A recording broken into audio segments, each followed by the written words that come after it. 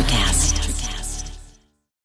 When you need mealtime inspiration, it's worth shopping Kroger, where you'll find over 30,000 mouth-watering choices that excite your inner foodie. And no matter what tasty choice you make, you'll enjoy our everyday low prices, plus extra ways to save, like digital coupons worth over $600 each week. You can also save up to $1 off per gallon at the pump with fuel points. More savings and more inspiring flavors make shopping Kroger worth it every time. Kroger, fresh for everyone. Fuel restrictions apply.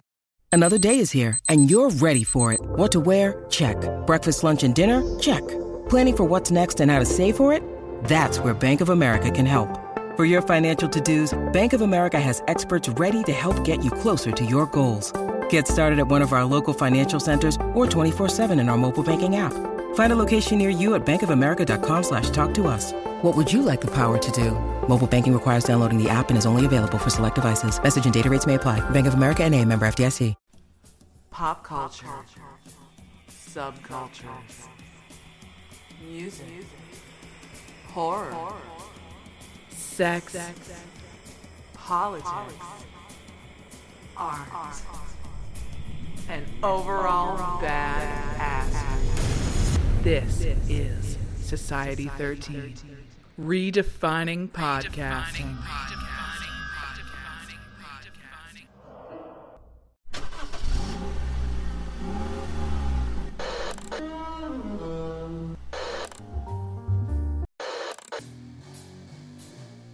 Music. Horror. Subculture. And overall badass. Welcome to Kettle Whistle Radio. With your hosts, Dave and Sean.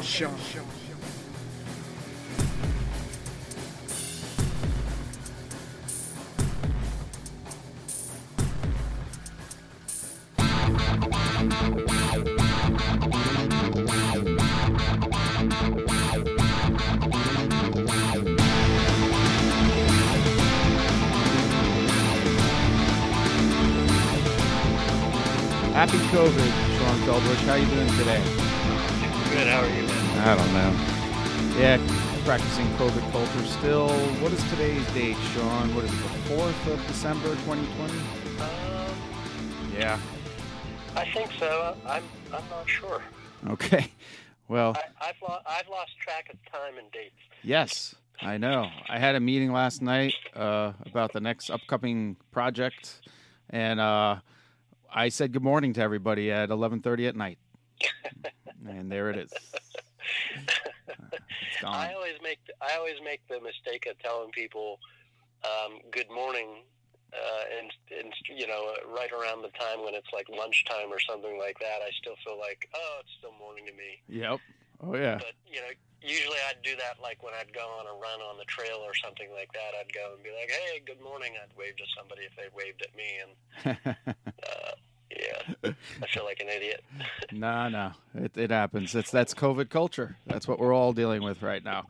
But coming up here, folks, friends, and fiends, we will have an old guest back, Brian Desveaux from 9 Days, but he has a solo project out. We're going to talk about that. And I believe, Sean, it's the first time you're meeting Brian, right?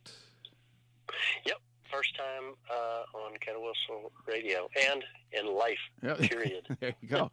He's a good guy. We go back a few, elementary school to be exact. He's the guy that got me into Def Leppard early on. So give you a little perspective. And the Def Leppard, the early days Def Leppard. That's correct. That was much different than the Def Leppard that we know today. Absolutely, yes. That is the first three records. A lot of people will say the fourth one, Hysteria, which was a big one, of course. But I love the first three the best. So that's just me. So anyway, how's your COVID experience these days? You still working? Yeah, I'm still working. I most of the time I work from home. Just telework, and but there are certain times, like next week, for instance, I have to go into the office for 3 days. And, of course, when you're in the office, you have to social distance and wear a mask and, do all the stuff. And So I'll be probably me and just maybe one or two other people in the office next week. It used to be 2 people per hallway. Right. In a office cubicle environment. Yeah. But now they want just 1 person per owl, and it's really just about having a physical presence in the office in case something needs shipped or something needs, something needs dealt with there in the office. But I don't really deal with that stuff because, of course, I do cybersecurity. Yeah. So. Well, I'm glad to hear you're still working and everybody's healthy in your world. We can get into that a little bit more some other time. Maybe a little later in this conversation, I can bring up what's going on with me. It was interesting, to say the least. I actually have a neat little story for you. It's kind of crazy. Okay. Because we've been talking, that we had to recently move my daughter to a new apartment due to some irreconcilable differences with her roommates. But, we had just moved her, and literally like the next day or within a couple days, there was a shooting literally right outside of her old apartment where she used to live in the south side of Pittsburgh. You got to be kidding me. And no, and it's like a sign, like, we moved just in time or something. It feels like. Yeah, I believe she's really happy. She's living in a studio apartment, and that's pretty cool. So. Damn. Yeah. Yeah, I was going to help you with that move. I don't know what happened there, but probably better you didn't. Again, we'll get into that in a little bit. Exactly. That's what I was thinking. Oh, my God. A little teaser for later. But, yeah, I think our guest is going to be calling in here. Again, Brian Desveaux of the band 9 Days, Long Island band. We've had them on before, and a lot of people would remember them from Absolutely a Story of a Girl. It was the big hit, hitting right around the time of Napster. That story can be heard on earlier episodes with Brian. It's a heartfelt tale. Oh, frustrating. But, all right, I believe he is calling in right now, so... I'm here. That's really loud. Hey, Dave. Hey, are you there? Is this thing working? Yeah, it certainly is. Can you hear me? I could hear you. I can't see you. Oh, yeah, no camera on, no camera. But that's okay. Oh, there you are. Hey, man, nice shirt. I wish I had my camera on. Brian Desveaux is on the line right now, folks. He's wearing his Rush T-shirt. I am wearing an Ace Frehley shirt for you. And awesome. Yeah. By the way, we have a third party here. My co-host Sean is not in the studio, but he's on the phone. The first time you guys are going to meet. Cool. Hey, you there, Sean? Hey, Brian. Yep. Just get a little closer. I haven't used Skype since I was employed, actually, with my wine business. So. I understand. It's Skype isn't my friend all the time, and we're using it at like a prime time, so we'll get lucky here, possibly. But cool. All right. So how you doing, man? First of all, you're surviving. Everybody healthy in your world? Yeah. So far, my wife Jenna is a social worker director in a nursing home. So she's been fine, but it's getting kind of crazy now. Yes, it is. Obviously, we've all been going through this since March, and we've been okay. And I was working pretty much up until August, and then my company was bought out, and it just didn't work out for me with the other company. So I kind of been just hanging around making music, and kind of worked out because I can spend time now releasing my record, which I did today, actually. Absolutely, yes. We're talking about Full Heart, folks. Everybody buy it because I need the money. Now I got to pay a mortgage. That's right, man. I'm sorry to hear about the job, but I'm also glad to hear you're making music and you got time to do it. That's what you were born to do. Sean, you still with us there? Sean, we've all had hardships with our jobs, but Sean's hanging on. He works from home. And we're surviving. What can I tell you? I had a brush. I'll say this. Sean is aware of it. I had a test done due to exposure, possibly. Came out negative. You hear that, That's Sean? good. Do you Yeah. Oh, you care? Okay. I just want to make sure he still cares, Brian. It's really important. But it came out negative. The only thing that we're waiting on some other folks close by to get their tests tomorrow and see where they stand. But other than that, just life goes on. You got to keep moving. The holidays are here. Are you ready for them, Brian? Or? Well, we went through Thanksgiving and we were pretty we wanted to go back to New York, but there was just no way. And same thing with Christmas. So we're ready. Actually, after this, I'm gonna put up the lights on the house, so if it doesn't get too cold out there. Yeah, I got it done too. Yeah, we forgot we had a little May faux pas there where we have an hour difference. So otherwise you'd be listening to this an hour sooner, folks. That's not true. Yeah. Oh, we live? No, we're not. Okay. I like to pretend. It's okay if we are. It's fun to pretend, right, Sean? Exactly. No, but it's not that we couldn't or don't. We have. But sometimes that's an absolute disaster unless you're all prepared. And we've had live performances, which there'll be more of that. Brian, I'd love to have you in studio sometime. But let's talk about, all right, Full Heart. I got a little snippet of that earlier on. I guess the last time you were on, we played Wish You Were Well, correct? Yes. I didn't Wait, know. how long ago was that? A year and a half, maybe 6 months to a year. I'm not sure. It had to be longer than a year now. Yeah, that song was the first song I wrote for this record, and it was the record was actually John from my band 9 Days. Uh-huh. He had all this. He always has tons of music. The guy writes like a lot, and he's like, I got to get these songs recorded. I'm going to do a record, and I'm like, oh, I'll do a record too, And right. That's about 3 years ago, and I was just going to do like this kind of country record. Because I'm in Nashville and I kind of write country still. Actually, I'm not really doing it anymore because I'm just bored of it. Yeah, you did tell me. And that. I don't know what country music is anymore. No offense to everybody, but so I wrote "Wish You Were Well," and it obviously has a big meaning. And that it just took on a new life from there. And I just started pulling songs out every time I wrote a newer song. And then I said, hey, I got a whole record here almost. And then there was a couple other songs that I had written prior that just fit. So that's when I decided, okay, I'm going to do this. I probably wrote it all in 2018. Okay. And then 19 recorded it. And working and stuff, like I'm not a full-time musician like we used to be. We'd go do a record in a month, And, right. So it took a while, but it's finally out. And I am doing vinyl like we talked. And I just hit some roadblocks with that, but that seems to be on the right track now. So I wanted to have it both for Christmas, but the vinyl's worth the wait. So I think February I should have that ready. That's exciting. I'm excited to hear that because I'm back and I got the wife a new stereo system with a record player, so we've been buying all kinds of vinyl. It's a great habit to get back. I still have my old vinyl, and going back to some, honestly, Brian, I think you're right. Yeah, it goes back. I guess it's been 2 years since you've been on here. I guess my fault. It might be. It doesn't seem like it, but yeah, just to go back to that, it's kind of funny too. We always have these Star Wars moments when we start these things off. David Prowse just passed. Darth Vader.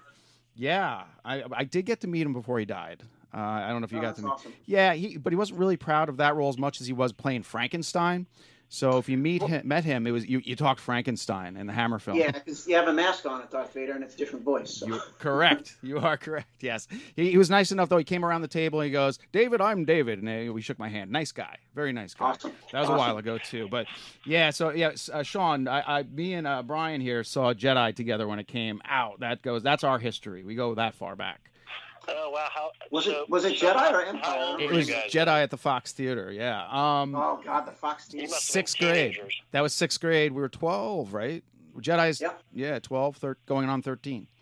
83. It was a big music year too for me. Man, then Return of the Jedi, which is not one of my favorite of the movies. Right. But it is what it is. Any Star Wars is good. It was fun. Yeah, a line was wrapped around the block. Later on, I do have a question for you from a Long Island person that it's going to pick your brain, but we'll get to that later. Go ahead, Sean. Sure. You had something?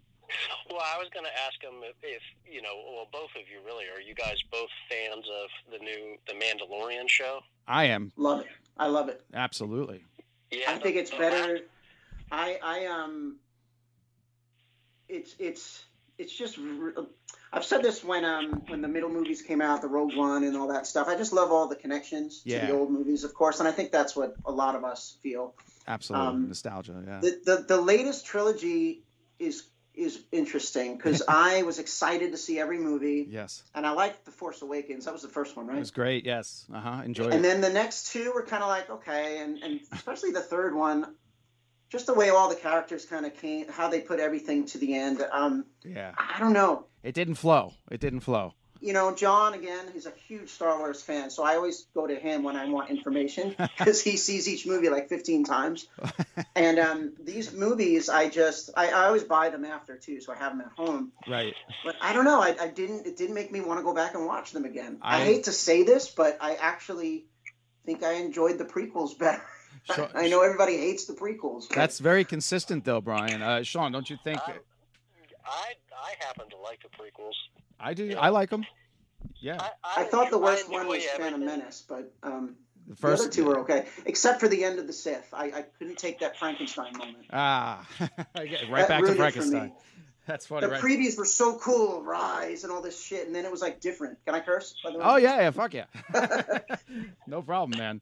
But I don't know. I heard this. I'm sure you guys have too. That there's supposed to be 3 other movies they might make. Yeah, I've and heard it's this. supposed to be the same time, but like of an alternate universe or something. Yeah, the Beyond, Sean. Isn't that what we heard? The Beyond.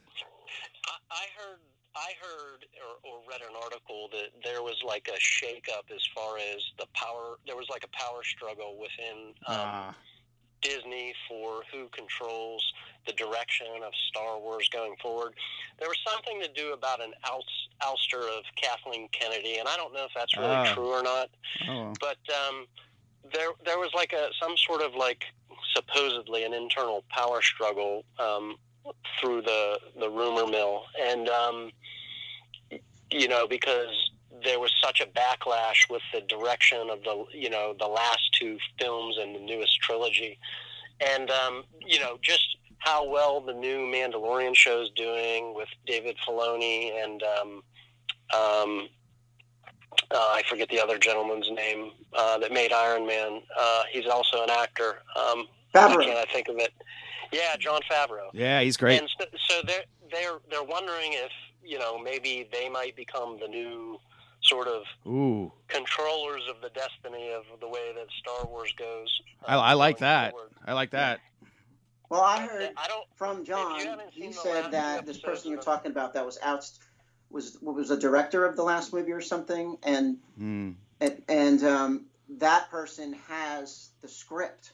Oh. And John has the script, and he said it's freaking awesome. Really? And he said that the Mandalorian guys will be in control of Star Wars, the Lucasfilm, basically. So we could trust John's word on that, huh? I would say the guy is upset. I don't think he'll mind me saying that. Not a problem.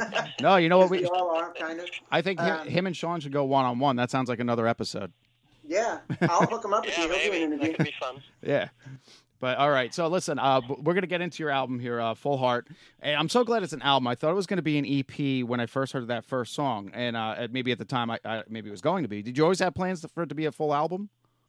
I wanted it to be. But again, like once I passed 4 or 5 songs that I knew I wanted to record, that's when I started saying, hey, this one kind of fits. This one kind of fits too. The only one on the record that kind of stands out a little is City Don't Break My Heart. Okay. But it does fit because the record is about me, you know, and my family and absolutely, my yes. Stuff. And but that song is about songwriters in Nashville, and it definitely connected with the past 3 years of my life. So, and I just love that song, so I wanted it on there, and I think it fits. And it's actually half of that song was recorded in my apartment in Germantown, Tennessee. That's where I wrote the whole record, pretty much. So I love the demo so much that we kind of just incorporated it with some new recordings and stuff. Cool. Wow. But as once I passed the 4th, 5th song, I was like, okay, I'm gonna make this a record, you know, and I was thinking of vinyl, and you know, it's got to be 10 songs on vinyl. That's what we grew up with. You know? Nice. Double records, but I love your dedication. They were like, do you want to do a color thing? And I'm like, no, I want black, just the way we used to buy them. Exactly. All right, that's I'll do color later on and stuff. Yeah, you got to do the variants. I do comic books. Variants are very good. Nice. Well, we're gonna I was gonna ask him, and he kind of alluded to this already, but do you do most of the demo work in your home studio, and then you book time in a studio, and How do you go about doing that? In this day and age in 2020 with recording, is it all done at home, and do you mix it yourself or do you send it off to people? I'm seeing a nice studio behind you right now, I think. Yeah, this is my home studio. It's nothing fancy. I've got some cool knickknacks and stuff, but I just use Logic, Apple, and most studios will use Pro Tools or home studios. And 2020, I don't know. People are starting to work again, but same thing, social distance, wear masks and all that. Right. But I always record my stuff first, and it depends. It could be just an acoustic guitar, but I usually have it in my head, so I'll record with, what do you call it, inboard drums and stuff, and I'll just kind of produce the whole song, and then, this instance, or with 9 Days too, I'll bring it to the band and we'll play it. Usually with 9 Days, everyone's got their different kind of stuff, so that band works differently. But for when I brought it into the guys I used here, like one of the demos, Time Takes Its Time, is exactly the way my demo was, but we just recorded it with a band. And you could do really amazing stuff now online. So I think my next record, I might actually try to do it all myself. But again, I am more of a songwriter. I'm not really a studio engineer guy, but it's pretty easy to do stuff now. But Dad's Guitar is probably the most country-esque song. I think the record it's melodic, it's pop like I always have been, but it's more the Americana singer-songwriter style, I guess. There's not a whole lot of electric guitar on it, but there is. And most of actually every song I used my dad's guitar. It's a 1967 Nippon Gaki Yamaha, which my mother got my dad for when I got engaged. Oh, wow. Can you see right now, or is this? I can see, yes. Oh, that's wow. Guitar right there. Yeah, Sean can't see it. It's pretty old, but and then my wife Jenna, when we got engaged, bought me this little number. Wow. So this is a traditional Les Paul. It's a remake of a standard 51, I believe, or not 59, but a 51. But it's awesome. Beautiful. Anyway, so Dad's guitar was I wrote it on piano, which is odd, and then I actually put it to guitar, and that song I just couldn't figure out how to do it with the band. It's kind of slow and stuff, and I went through so many different versions and keys with my voice, and capo and picking it with my fingers and then strumming it, and I didn't know what to do with this song, but it is my favorite song on the record, one of my favorite songs on the record. Nice. And then finally, it was the last song I think I recorded for the record, and my producer Paul, who is a friend of 30 years, he's worked with 9 Days and stuff, he was living here, so we did a lot of the stuff after we recorded the basics at his house, and I just couldn't get it. So he moved to Vegas. So I'm like, okay, we're going to have to go to Vegas and finish this. Oh, my God. So my wife and I flew out to Vegas, took my dad's guitar with me, which I was not comfortable with. Now, this is in 2019. Okay. And I recorded it live. I played it like twice, and that was it. We chose one, and that was the song. Interesting. So that song is track 4, and it's live. And then when I came back here, I had my friend Kyle play. Kyle plays for Kyle Everson, a bunch of great country artists, and I had him put some pedal steel on it, and that was it. So that's a song that kind of didn't really take the whole band thing afterwards, I got you. Yeah, you're... The other cool thing about the record is, like I said, we tracked it at the Bomb Shelter in East Nashville, kind of this old house studio, and there's a couple tracks on there where it happened live. And which I love it's kind of like the E Street Band, Bruce, they record a lot of it live, I'm sure he fixes stuff, but you're an organic musician as long as I've known you. So using Pro Tools alone, like you said, you're not a sound engineer, but now you're forced to be one. So was it a hard transition? No, I think it's a lot easier. It's an easier thing to do. I actually, when I started recording this record, I wanted to do tape. Because the Bomb Shelters got tape machines. A lot of studios are doing that again.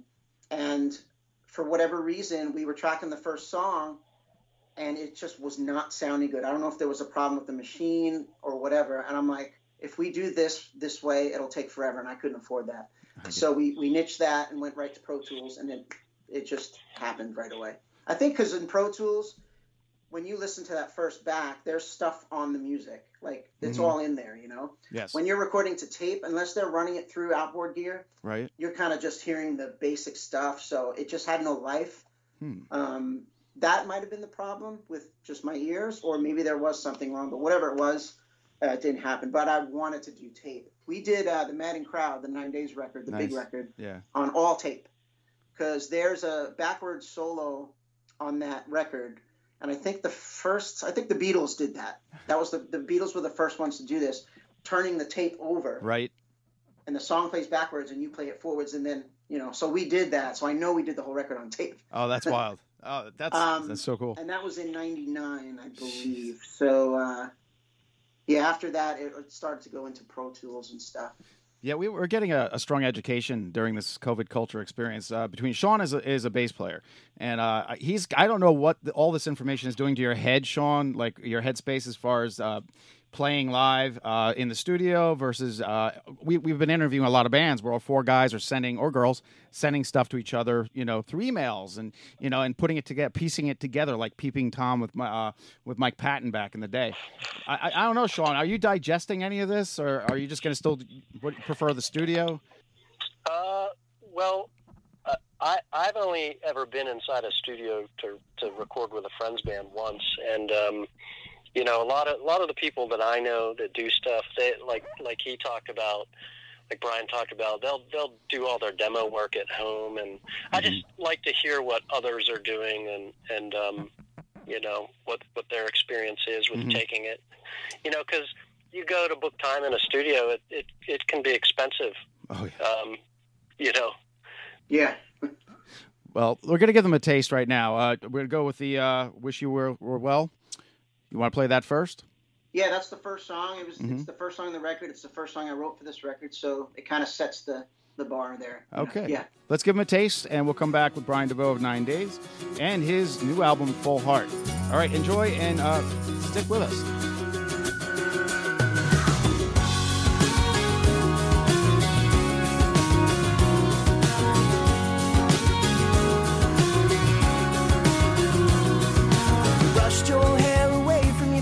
Propped up those pillows so you can rest, okay.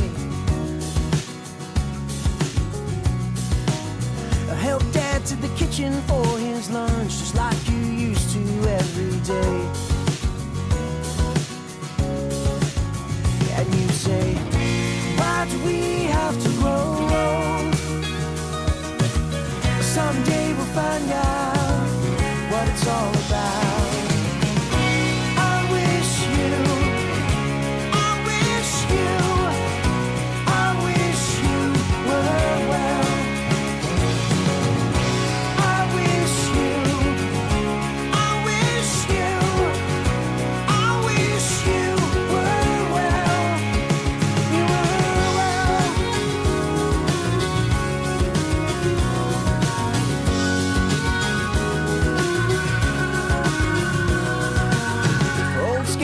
Cadillac hanging broken down in the garage.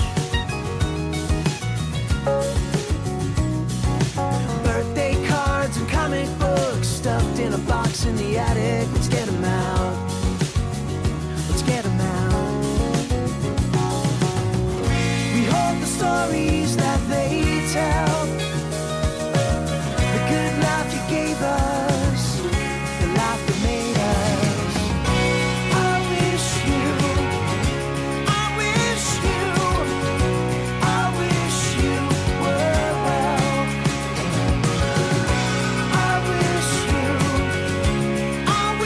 You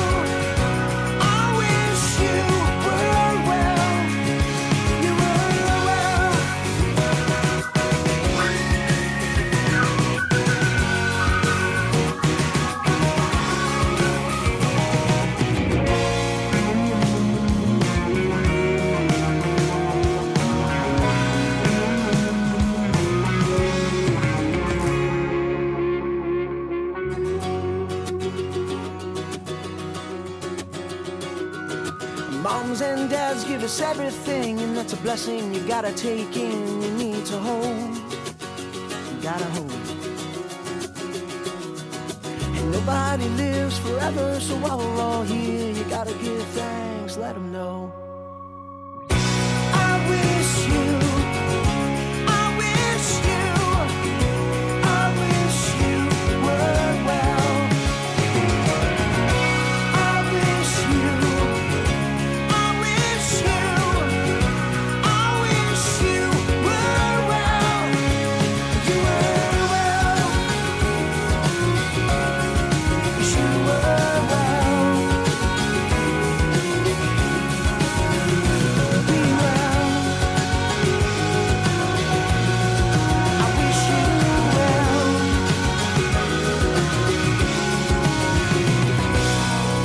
We are back, folks. I wish you were well. Brian Desveaux on the line from 9 Days fame, and his new album Full Heart is available now. If you like that, Brian, let's tell him first where to get it, and we'll hit him again later. Well, the links are on all of the pages. 9 Days Band, Instagram, Brian Desveaux, Instagram, and then there's Brian Desveaux Facebook, and then there's the 9 Days page. So the links are all there, and it's everywhere. Spotify, Apple Music, Amazon, all that stuff. So it's everywhere. Eventually, like I said, next year, hopefully in February, I'll have my own webpage store for the vinyl. Yeah. Oh, the vinyl. We're going to talk about that too. But Sean, you had an interesting question because this came up out of the blue, where Sean and I were watching that Alice in Chains. What is it? The Mopo?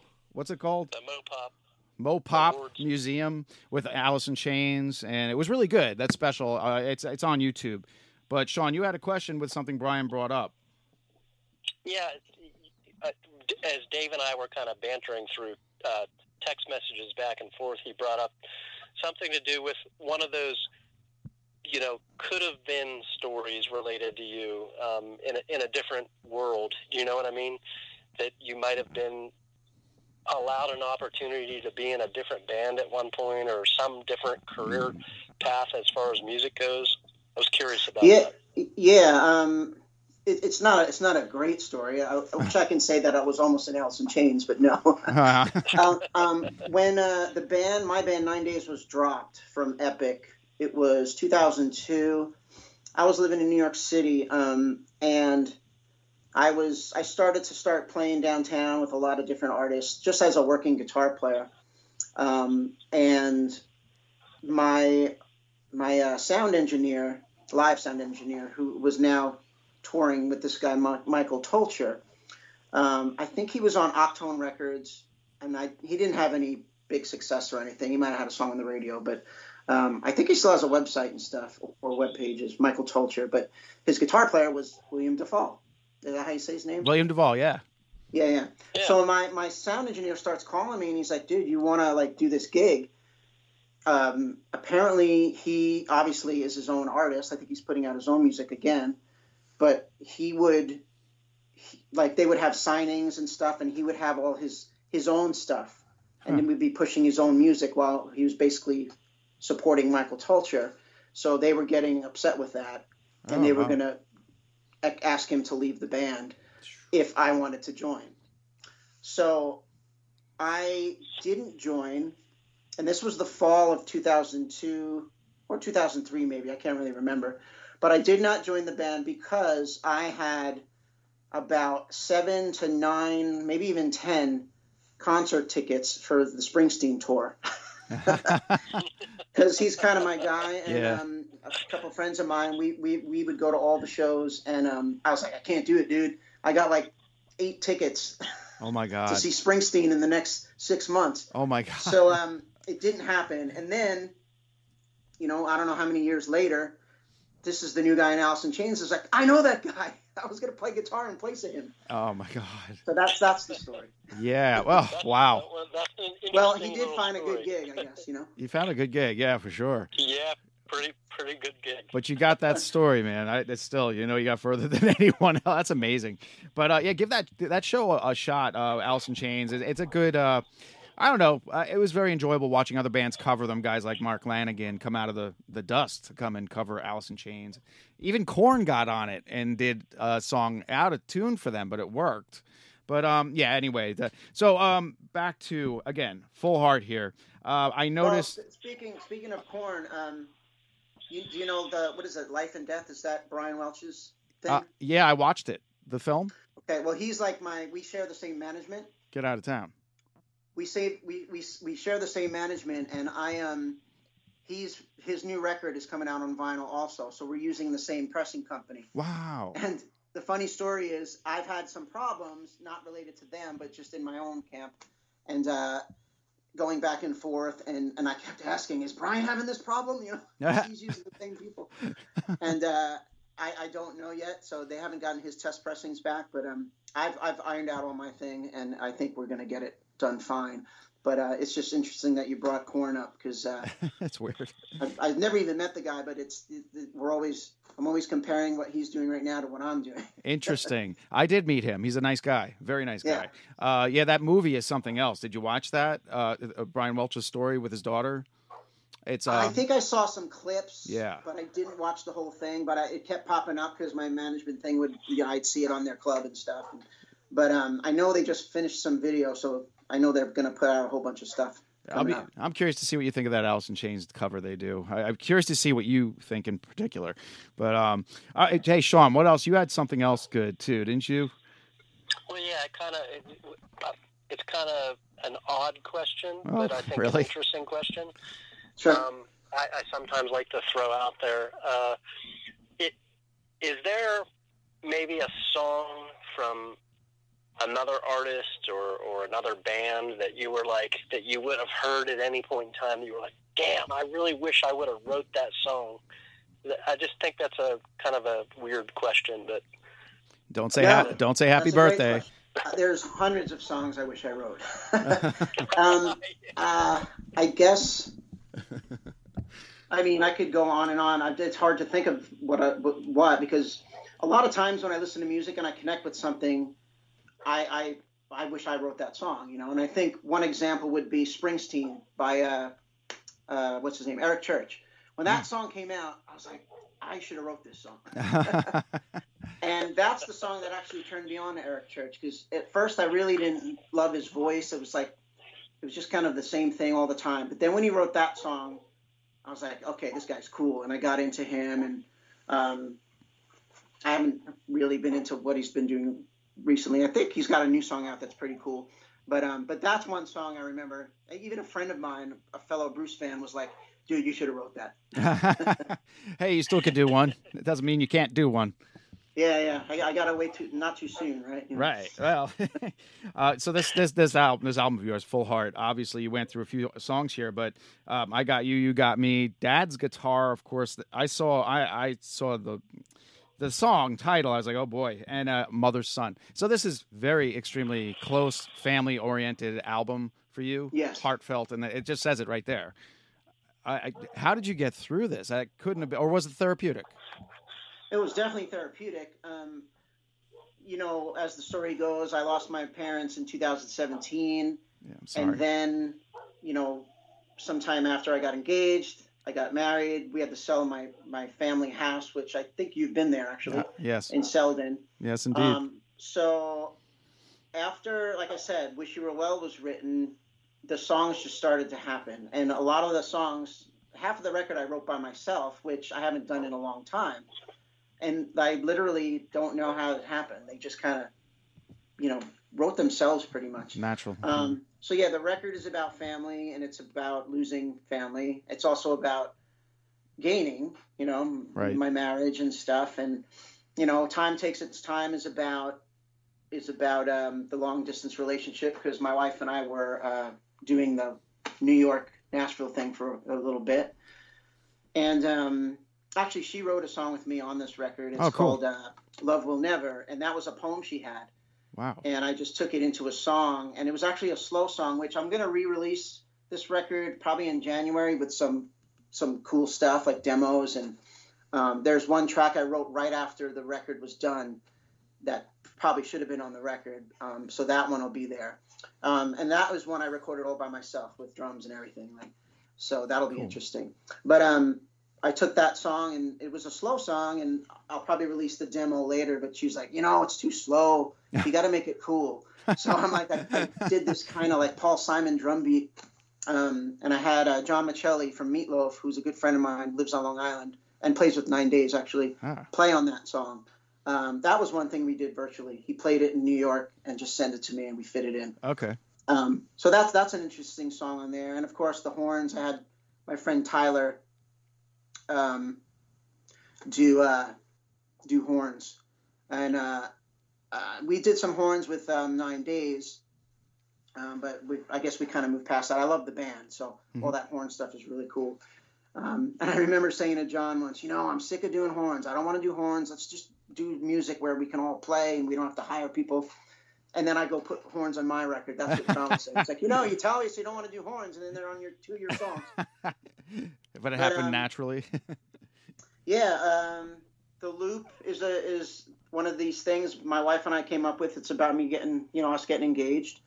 What else is on there? My Beautiful Bride to Be and Me. I literally wrote that song in my head, swimming in the ocean, looking at my wife on the shore, and came home and just came out. And that's how these songs are written. But Back to Mother's Son, yeah, that was a personal one, and it was a song that because I had all these songs, and Full Heart is about losing my parents and then selling the house, and then I have Dad's Guitar. I was like, I need a mom song, So I had a couple ideas, and Mother's Son just popped into my head.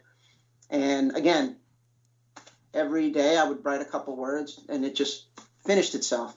Mm-hmm. And then when we did it in the studio, that whole outro, I think it's almost 5 minutes long. I kind of got that idea from the Weezer song. I think it's In My Dreams, is it called?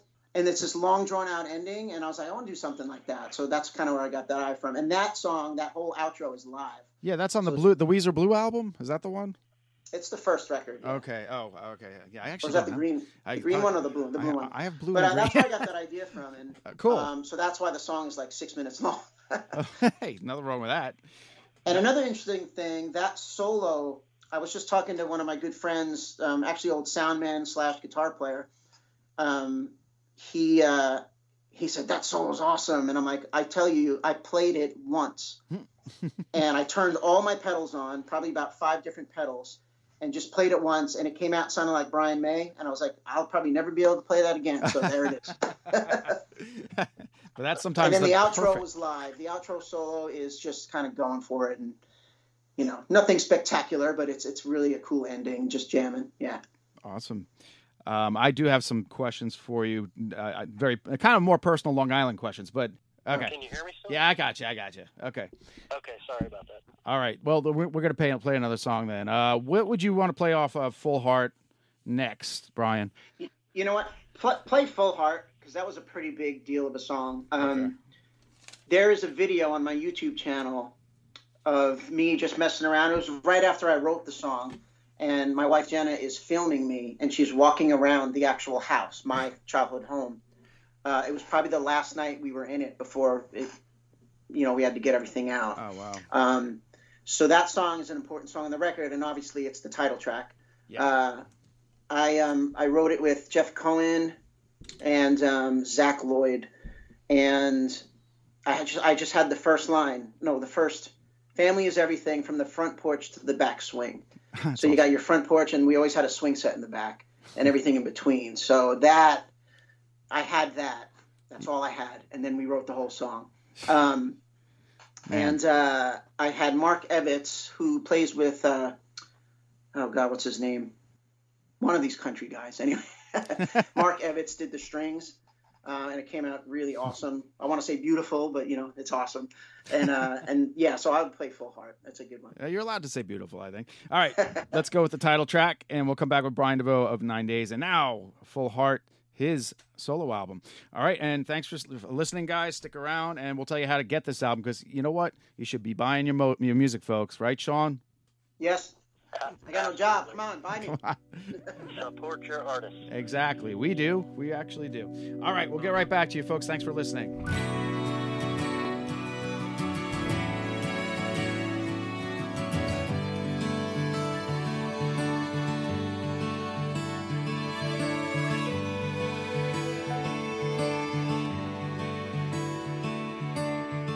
Family is everything, from the front porch to the backswing, and everywhere in between. That's how we thought it would always be.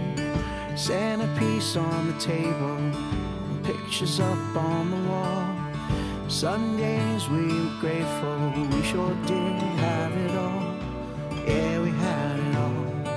We've come a long way to get back home, but without you, it's just brick and stone.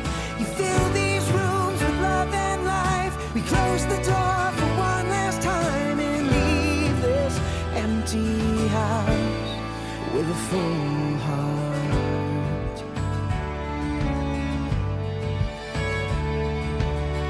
I still hear your favorite song, even though the radio's gone. Your footsteps in the hall, walking next to me. You'll always walk with me. We've come a long way to get back home, but without you, it's just brick and stone. You fill these rooms with love and life. We close the door for one last time and leave this empty house with a full heart.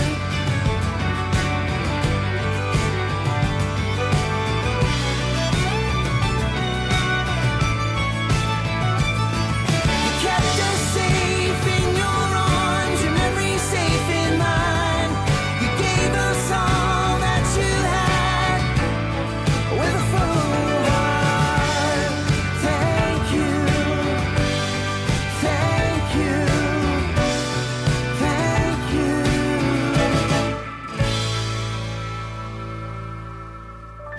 Family is everything. It will always be.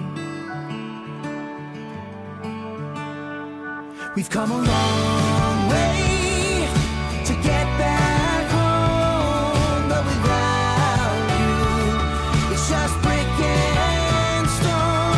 You fill these rooms with love and life. We close the door for one last time and leave this empty house. Oh, we'll leave this empty house with a full heart. With a full heart. With a full heart.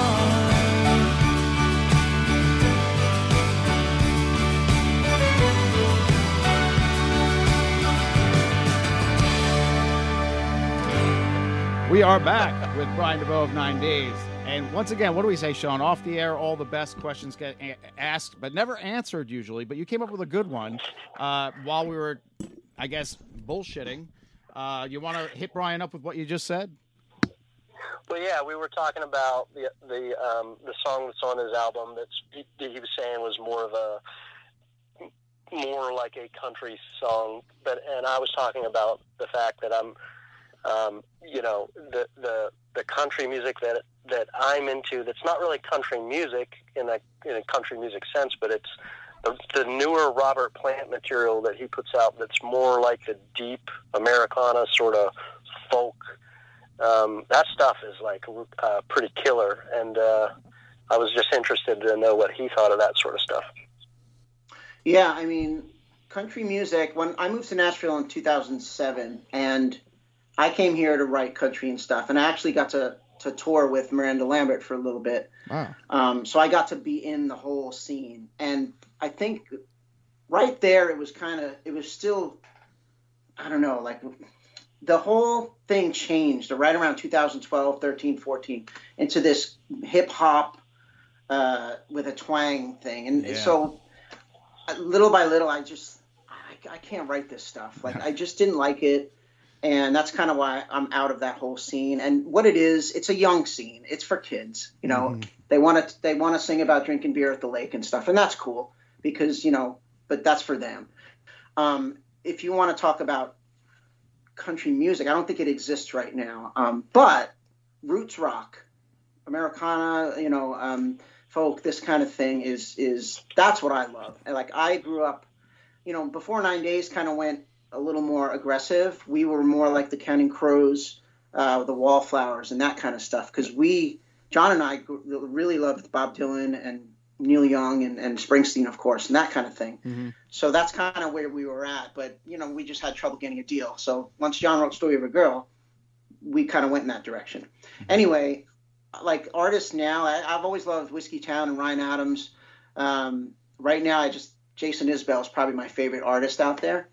I like Chris Stapleton, but I don't know. He's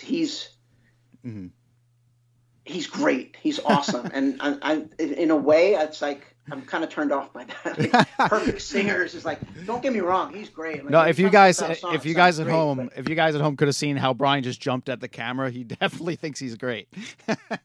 He is. Yeah, that was, you know, you're very. And I think vibrantly. They called him the savior of country music. And then there's the other guy, Sturgill Simpson. I think Sturgill's awesome, but he sounds so much like Waylon Jennings. I can't listen to him.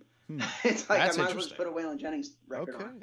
But I'm totally with you. Like country music to me doesn't exist. It's the new pop thing. It's the new movement, and I can't believe that happened because it didn't happen the way I would have wanted it to. But I think right now there's a huge movement of Americana roots rock. I have my old boombox in the kitchen, and my wife and I have like a bar set up in the garage with a dartboard, and we'll just leave it on Roots Radio, which is right here in Murfreesboro, Tennessee, and play darts and drink beer and stuff. That's awesome. That's what we listen to. That's a perfect night. There's nothing wrong with that. Perfect night. I totally agree. And by the way, we did find out during the break that you hear Sean's dogs in the background. I was going to blame our guest. It's not Brian's dogs at all. So your dog's made it on the air, Sean, after all this time. I had to find a quiet space, away from everybody. And Don't worry, you will. All right. I realized there was a mute button, so I decided to mute. There are some questions, though, from some fans, some from the actual the Selden area, Long Island. Let's see. We'll go with an easy one first. Joanne Rouse, friend from high school. She went to Newfield. And you were at Dawnwood at that point, right? Sorry about that. Yeah, I know. I was there too. The jail. I know you were. It was terrible. They separated all of us. They did. They ruined good things, but yeah, they really did. Anyway, Joanne Rouse asks, "What's your favorite venue to play?" And you could say, back on Long Island, or she was very general with this, so it's up to you. Well, there could be two answers to that. I mean, we loved playing. It's interesting. You grow up playing in these clubs and the sound systems are so bad. But it schools you. Like I could play in Eddie Club with no monitors if I had to at this point because of what we all went through. But so we used to play the Village Pub down in Port Chef. Sure, yeah. It doesn't exist anymore. And then the Bitter End in New York City was our home. Like that was where we got signed. I think our poster is still on the wall.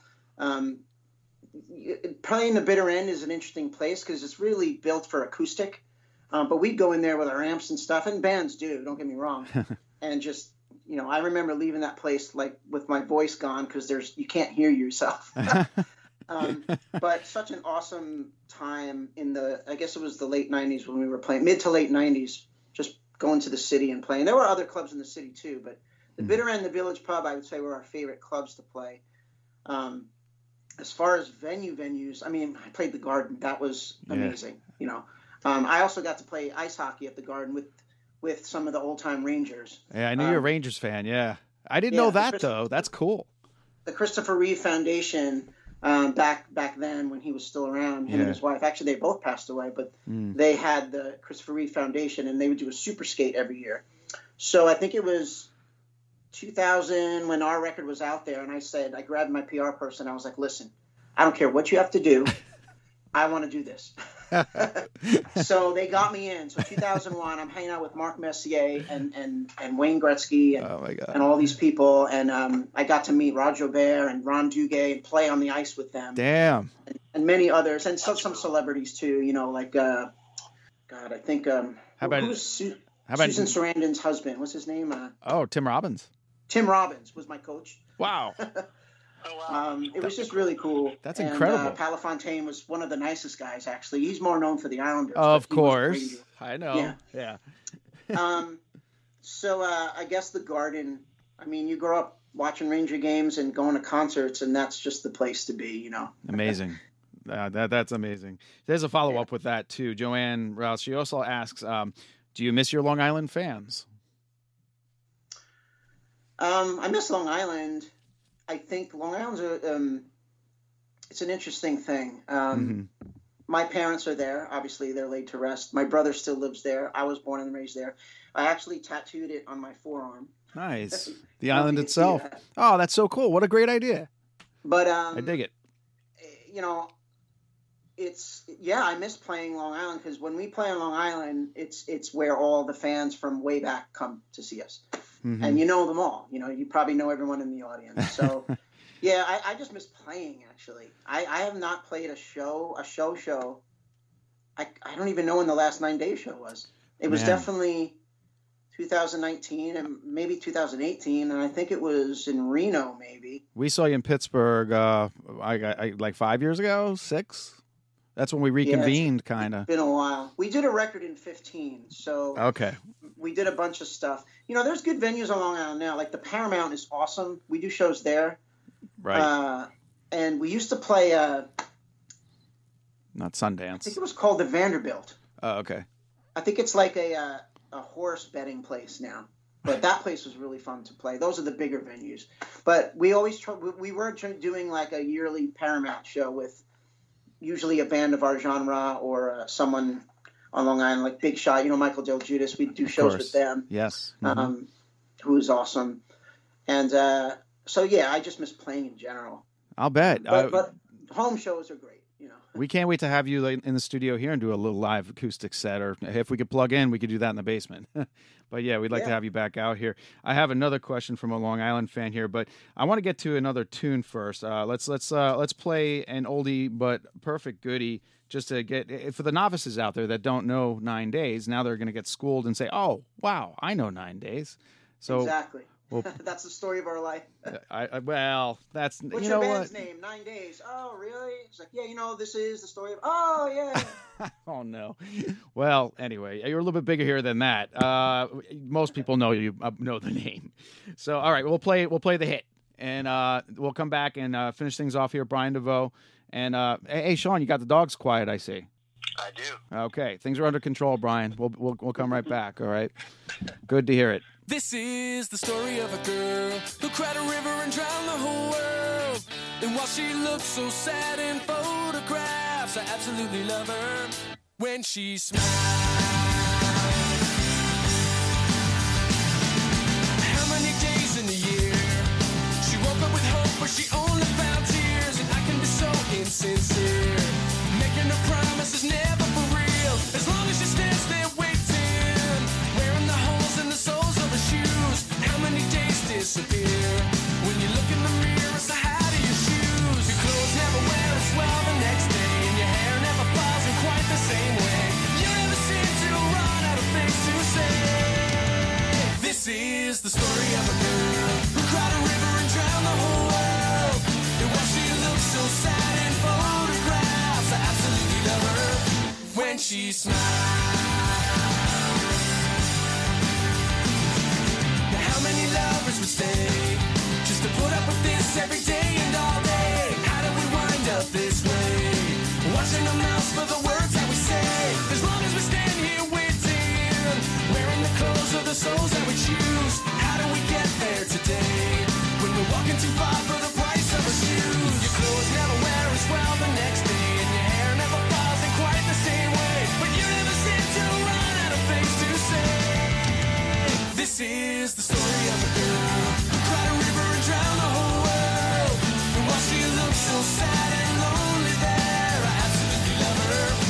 when she smiles.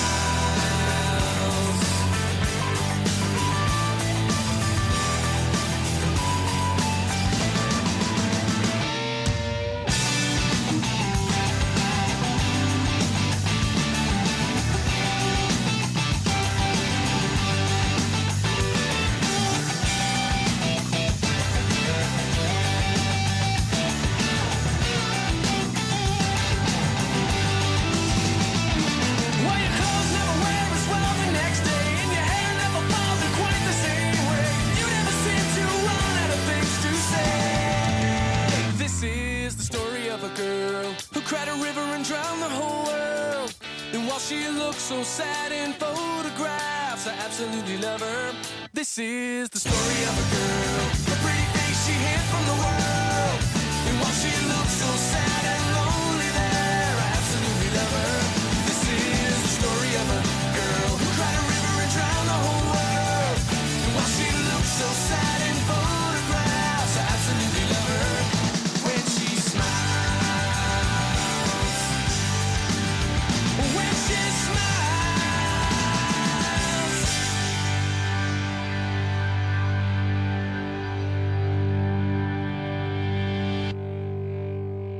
I'm not afraid of the dark, but you should be. There are things that dwell here in the dark. Things best left unseen. With the initial smoke cleared from the fall of tomorrow, the blood now flows even thicker with dwelling in the dark. 11 stories. All bits of the same mysterious puzzle, fitting together with horrific parallels to its predecessor. Get ready for new, truly terrifying tales set in the broken world from the fall of tomorrow. Take a closer look at what's now dwelling in the dark. If you dare. Available on Amazon in traditional print and ebook. Get your copy today. Visit www.fairlydarkproductions.com for more info on the author and his work.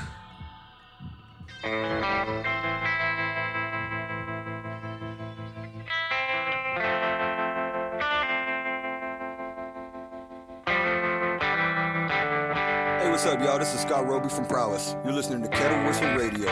Crank it up.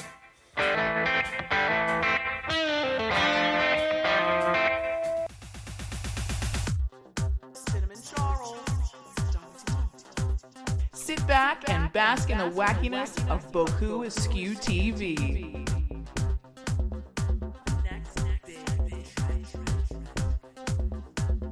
A YouTube channel featuring sock puppets, irreverent comedy, bizarro imagery, and oddball silliness aplenty.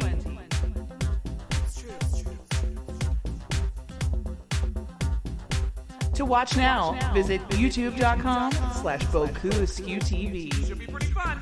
All right, folks. Well, that was 9 days, and we're here with Brian DeVoe of 9 Days. You guys, now you know exactly who we're talking about, and you remember that song, of course. But he's got his solo album out, and it's fantastic. It is Full Heart. You're going to hear one more from that, and it's probably, he says, the best one on it, and I have a feeling it absolutely is. But we'll hear that going out. But going back to 6th grade, I think, when MTV took off for us, there was a little band. Well, what does the name, if I say Paul Dean, mean to you? If I say Paul Dean?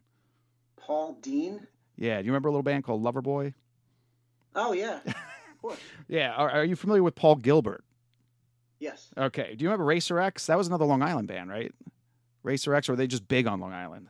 No, God, was No, they were that's just big. Paul Gilbert. Yeah. I think they might have been. I don't think they were Long Island. They were just played a lot. Well, a friend of mine, Kevin, who knows you, he found this Paul Gilbert tribute to Paul Dean playing Everybody's Working for the Weekend, and he actually he shreds on it. And now Kevin Matthews is a regular, well, sort of a regular here, and he does a little hair metal. I hate saying hair metal, but 80s metal bit when we do a little throwback, and he's addicted to Paul Dean, and it's just hysterical. I've never met a person that that loves Paul Dean from Loverboy. So was he the singer? Well, Paul Dean is a guitarist.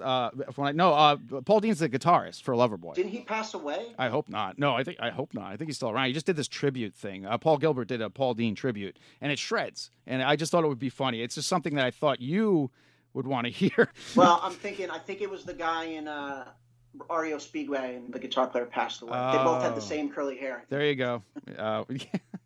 But it's funny. Loverboy is a Canadian band, so whenever I'd go to Nova Scotia to see my family, my cousins would be listening to Loverboy. So that was kind of like my schooling into Loverboy. Loving every minute of it. Yeah, that's a rocket tune. We actually did play it on here in pieces, but that's another story. Anyway, there's the same guy that brought that up, Kevin Matthews, another Newfield guy. He knows you, and you've met him, and he brought this up, and I forgot this story completely.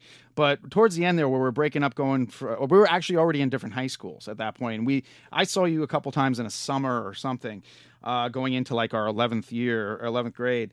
And I brought you over to Kevin's house because you guys talk guitar shop. He played guitar, you play guitar, and I was learning guitar, and then I learned bass. And you were just in my car, and I just stopped by and said, hey, this guy Kevin, he plays guitar. I get, you guys could probably jam at some point. I introduced you to him. You, for some reason, had your gear or a piece of gear with you that you talked about that he called an elephant pedal. Does that ring a bell to you? It doesn't. Elephant pedal, because he's trying to figure out where and what that was about, or some. Are you sure it was me? That's what he said. But yeah, he had a question about the pedal, so I guess no memory of that. No, I'm trying to think. In high school, I know. I was trying to. In high school, I had a Marshall combo. Okay.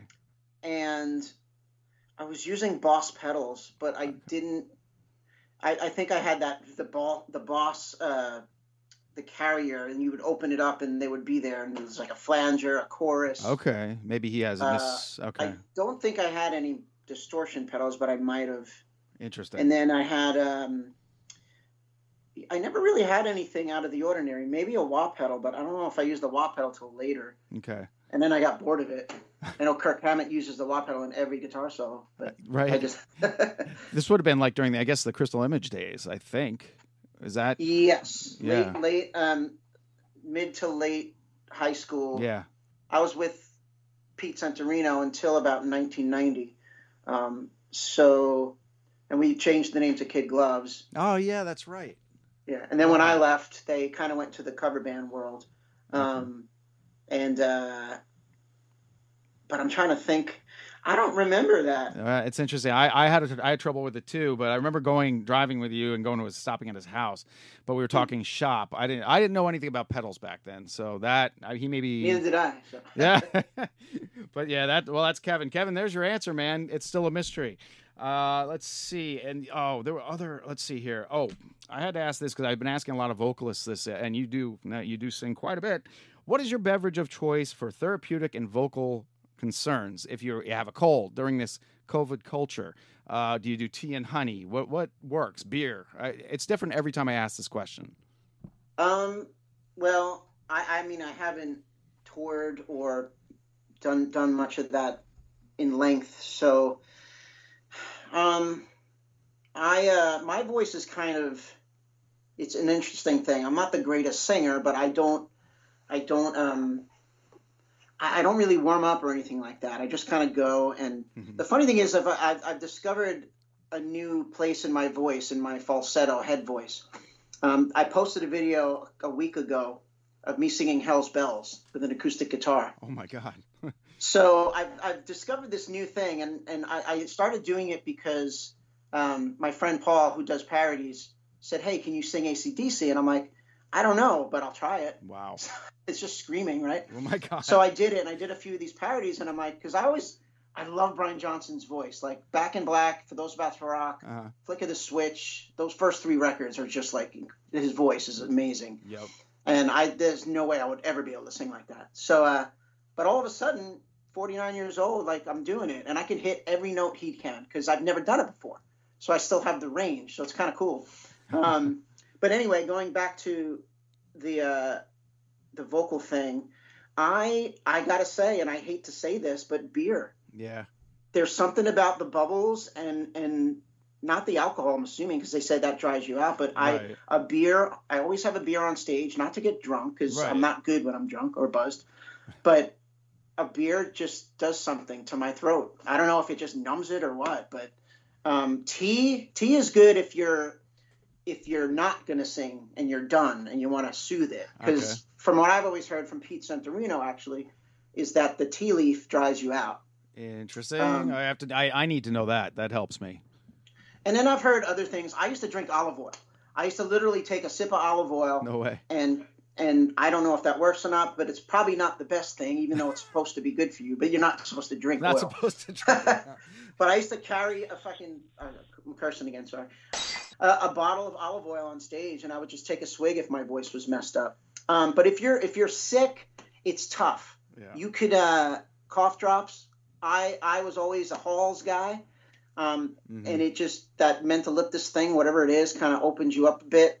John always was the Riccolo guy. Like, if you see a 9 Days stage, at the end, there's tons of Riccolo rappers on the stage. And that's from John.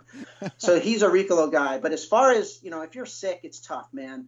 And usually when you're sick, you lose that falsetto. So there goes my AC/DC singing. That's oh, man. No, man. See, Sean, that's always a good question. We get the greatest good story. Always get great answers. I've had some great ones. I always get to ask the vocalist that. But there is a lot of good rock and roll out there. We've been finding it. Sean finds it, and I'm glad you can do the show once again, Brian. But it is out there, and it's back in the garage, I think. But I think, like yourself, these people are dying to hit the stage. Like, what is that going to be like day one? You step on a stage and plug in. Oh, God, I don't know. Hopefully it's not too far away. I'll be too old. Nah. I shouldn't say that. Springsteen is 71 now, so he's still doing it. 50's the new 30, man. That's what they all tell me anyway. Yeah. It's always great. I mean, and I am the guy that we're a band that never really got into the in-ears, which we should because it protects your hearing. And I have tinnitus. I know it because I have a constant ringing. It's not that bad yet, but it's probably going to get worse.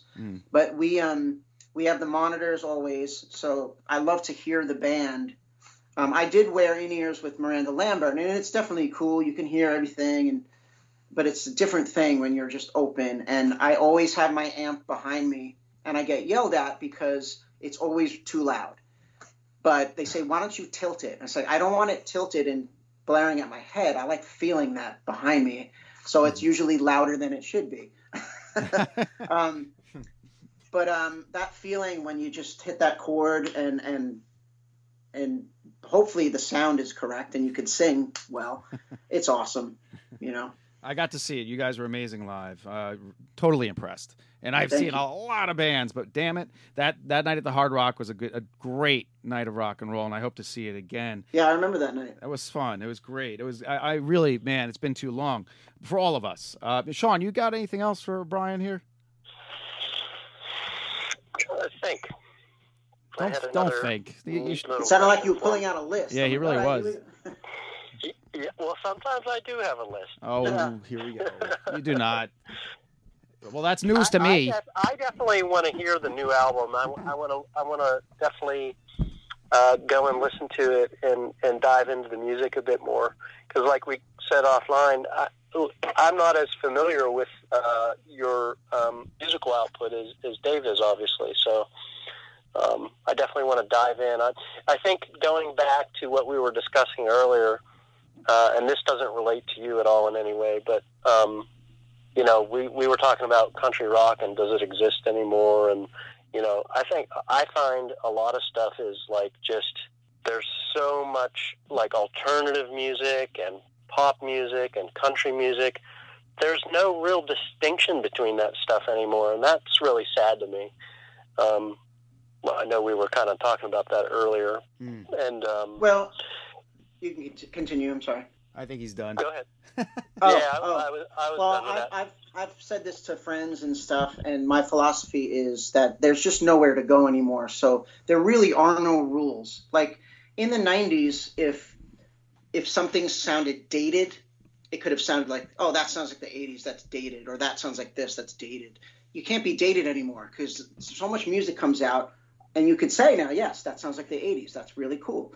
Or that sounds like, bands like Greta Van Fleet. Now, I have my own thoughts on them because they they refuse to acknowledge that they're just Led Zeppelin, right? Which is annoying. Like, you didn't grow up listening to Muddy Waters, okay? Thank you. You are exactly what Led Zeppelin is. Just go with that. I'm so refreshed to hear you say that. Yeah, so bands like that, you could do anything now, and they're young and they have young fans. The young fans probably don't even know who Led Zeppelin is. It doesn't matter. Right. So, and that's kind of a cool thing. Like, my record, it took me a while to do it, and like in the past, it's like, man, this has been taking so long, it's going to be dated. It's like, but that doesn't exist anymore. And I think the last musical movement, besides what just happened with country, I think the mesh, because we already meshed heavy metal and hip hop or rap, that happened in the 80s with Anthrax and whoever. Mm-hmm. And then, this hip hop country thing was a movement, and I hate it, but it is what it is, so I don't know where there is to go next, but I think the last real movement was the Seattle thing, the grunge, when grunge came out. Absolutely. But if you think about it, grunge was really just kind of going back to punk rock bands like Led Zeppelin and stuff like that, like just really playing and just jamming, and I think honestly the last new thing was probably hair metal or new wave, right? Because after that grunge came, and then my genre with 9 Days, like I said, we were kind of organic at first, but then we got a little more aggressive. So the Madding Crowd is like a rock record. It's just a melodic rock record. So you have Third Eye Blind, Vertical Horizon, right, Stroke 9, SR-71, all these bands kind of coming out in 99, 2000, Tonic, melodic, yeah, good rock music, and I don't think that was a movement. That was just what was happening. And it was just kind of like all the influences of before in that music. And then you had hip hop started to come back with Korn and Deftones had tastes of it, but Rage Against the Machine. I mean, I tell you what I did not like. I did not like the whole screaming emo genre. Like, I don't get it. Like, I have nothing against a band like Taking Back Sunday, but like, and they were huge. They're still huge. And it's just like that whole screaming emo thing was not for me. And then Sean's not into that at all either. We're limited. I'm limited. I see when a band like Deftones comes along, that's their sound and that's what they do. But when people copy it and try to keep, you got the singer and the screamer and the singer and the screamer, that got old really fast. So Deftones I like for who they are. Keep doing what you do, but everybody else should just leave it alone. Yeah, exactly. I like to hear the words and hear the singing, and I think a lot of times a band can really, I could love the music to death, and just, the vocalist could really kill it for me. Yeah, that happens a lot here, Brian. Actually, we'll have some good bands and stuff, and that we want to play, and then Sean hears the vocals like, nah, I'm out. That's it. Yeah, it's kind of funny. I mean, it's everyone's opinion too. I mean, I am definitely, if I can't listen to someone's voice, then I generally probably won't want to listen. Like, I know Tom Waits is great, but I can't listen to him. I know it's supposed to be this great thing, but then I love Springsteen's voice. So then it's like, well, you like Springsteen, but, I don't know. To me, there's so much emotion in his voice, and I like singers that are rough around the edges. I don't, like I said, Chris Stapleton's amazing, but I can only take so much of that, and... what do you think? What do you think about bands with all like the trickery and studio wizardry and stuff? I think if you can't play it live on an acoustic guitar or live, just straightforward rock, then... What are your thoughts about songmanship and stuff like that as it relates to that? I'm fine with it. I think I probably won't. It won't drag me in, but tricks in the studio and having fun is totally cool. I got nothing against that, but I was just talking to my friend Paul, my producer, about that, and I was like, the whole produced thing and all these weird noises and stuff. It's like I'd rather hear a great sounding acoustic guitar instead of all these things happening every 5 seconds, in a song, or a great organ like a Hammond. Billy Justino played on my record. He plays with Brothers Osborne, and he actually has the same influences, in his playing, like, because Jeremy from 9 Days, I loved Roy Bittan, and from the E Street Band, and guys like that, and the Hammond stuff, and I just. he just played everything exactly the way I wanted to hear it. I didn't have to even direct him.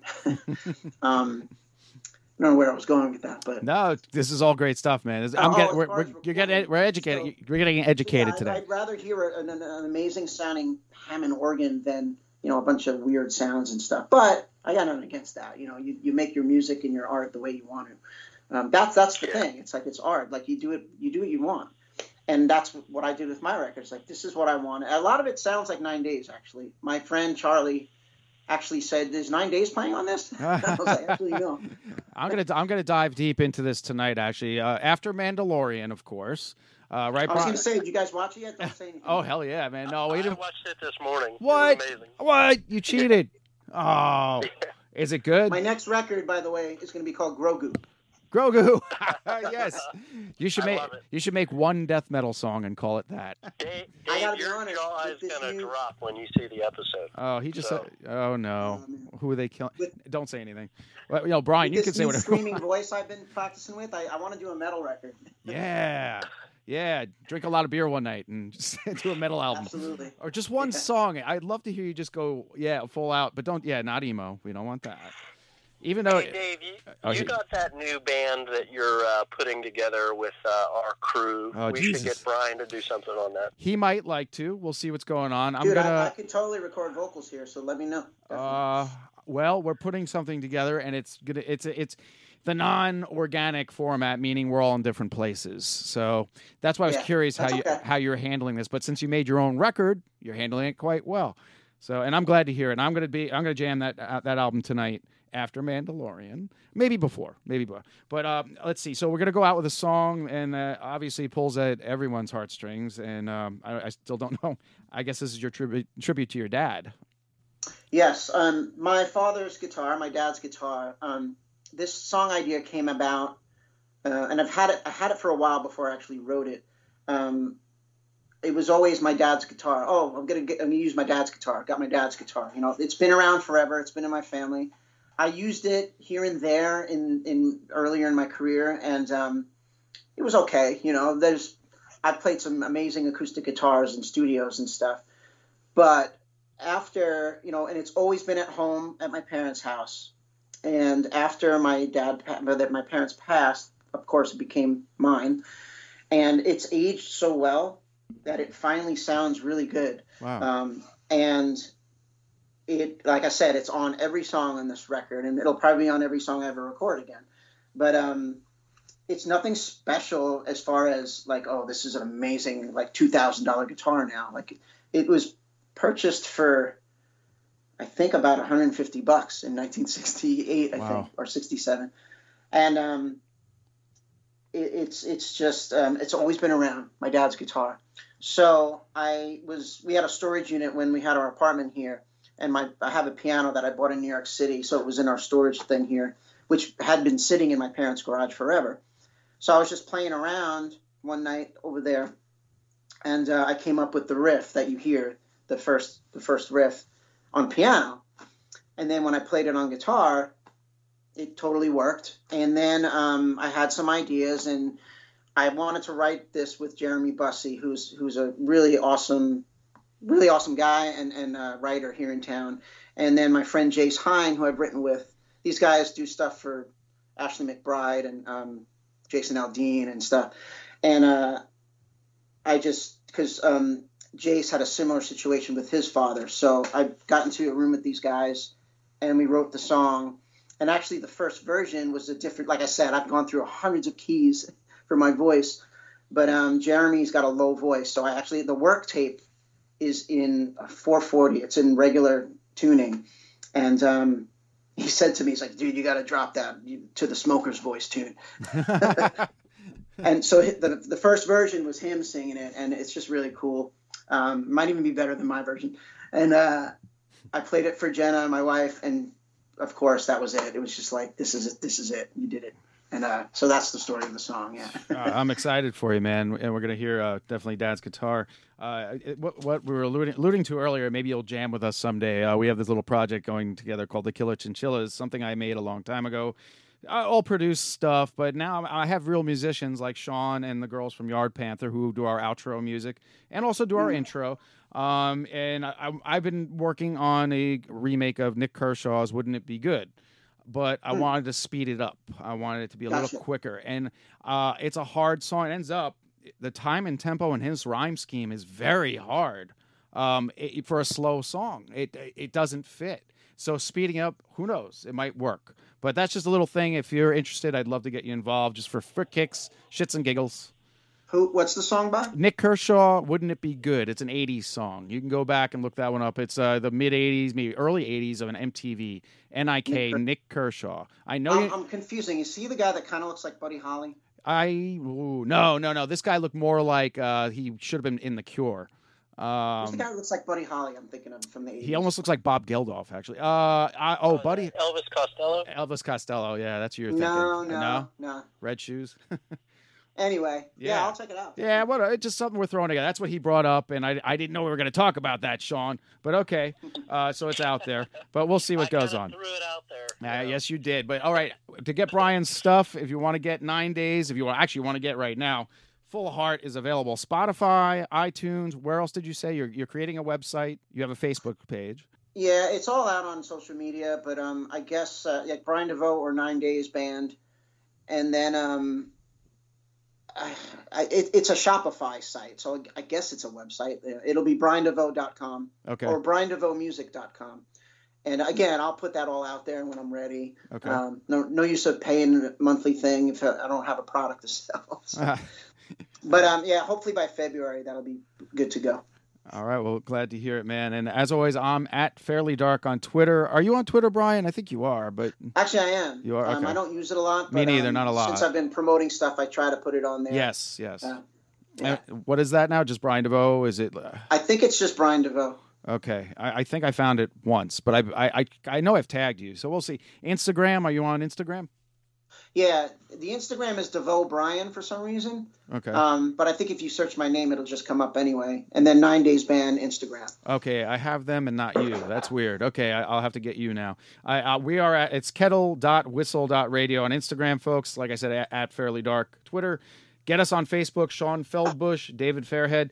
Kettle Whistle Radio is pretty much everywhere you find podcasts this way. You could basically Google an episode with a name and it comes up. So, but if you need to, go to our Kettle Whistle Radio page on Facebook and you can check up all the updates.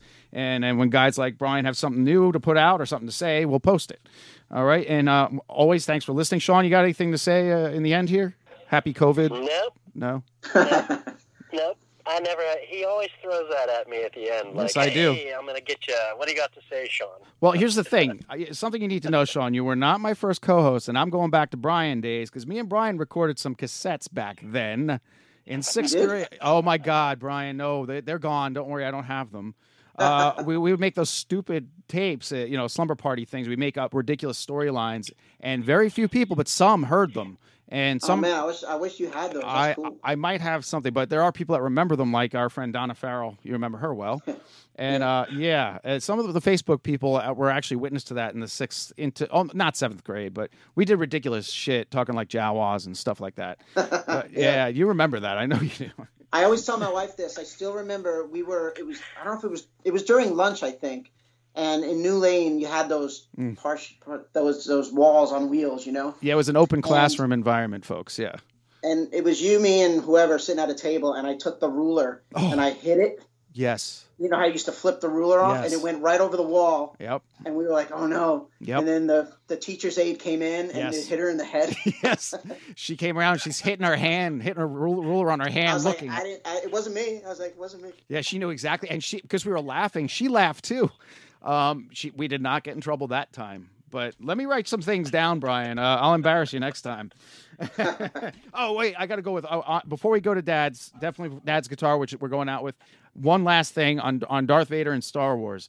The day he passed, and I told the story last night during a meeting, the only time this has ever happened, I have the 12-inch action figure still from back then.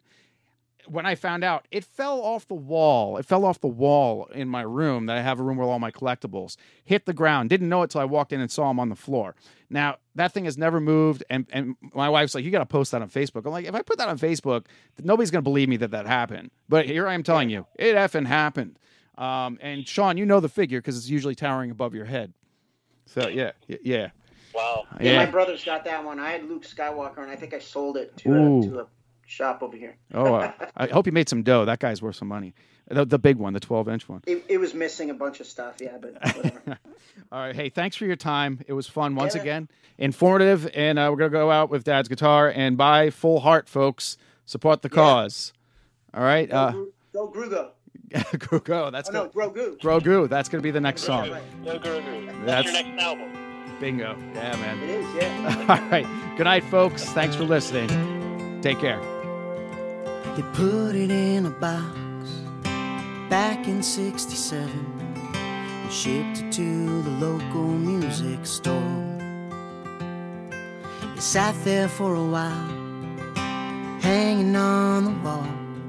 That Yamaha was all she could afford. And Mama brought it home, Daddy got it tuned up right, and he wound up sitting there all night, playing all those cowboy songs, Hank Williams to George Jones, White Lightning right down to your cold, cold heart. Never was a big stage dreamer, but that blue-collar six-stringer held us together when the times got hard. They made a lot of them, but there's only one of them, Dad's guitar.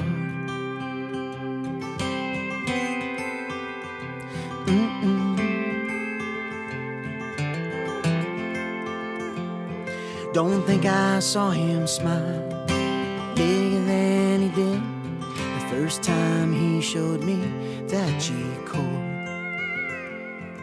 I started my first band the day I turned 16, and I never thought I wanted nothing more.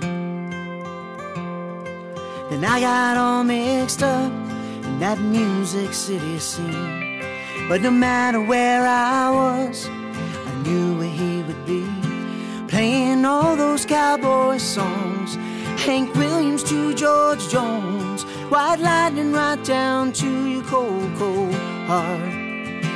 Never was a big stage dreamer, but that blue-collar six-stringer held us together when the times got hard. They made a lot of them, but there's only one of them, Dad's guitar.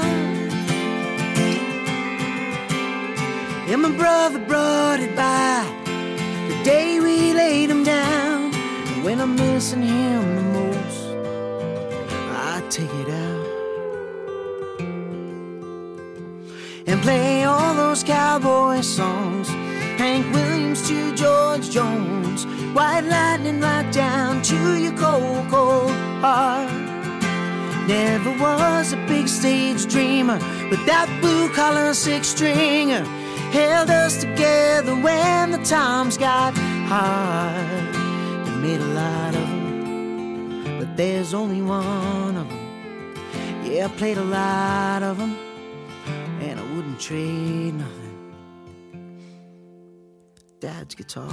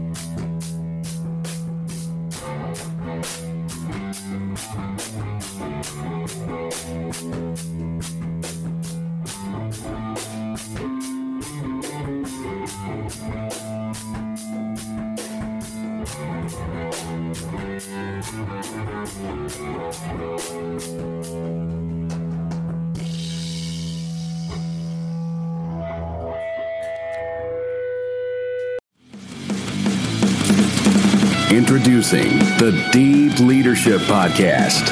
Leadership is a people business. That's the philosophy of your podcast host, John Rennie.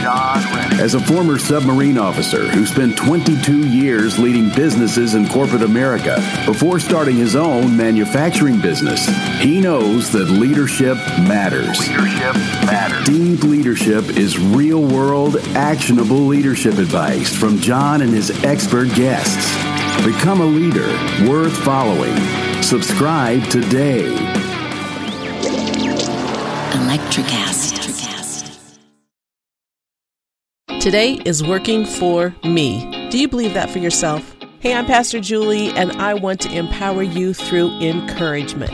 Inviting you to my podcast, Big Truth Encouragement, where I unpack living a faith-filled life. I created my podcast for the ladies, but gentlemen, you'll gain something too. So I invite you to listen to Big Truth Encouragement on Electricast and any platform where you listen to your podcast. Electricast.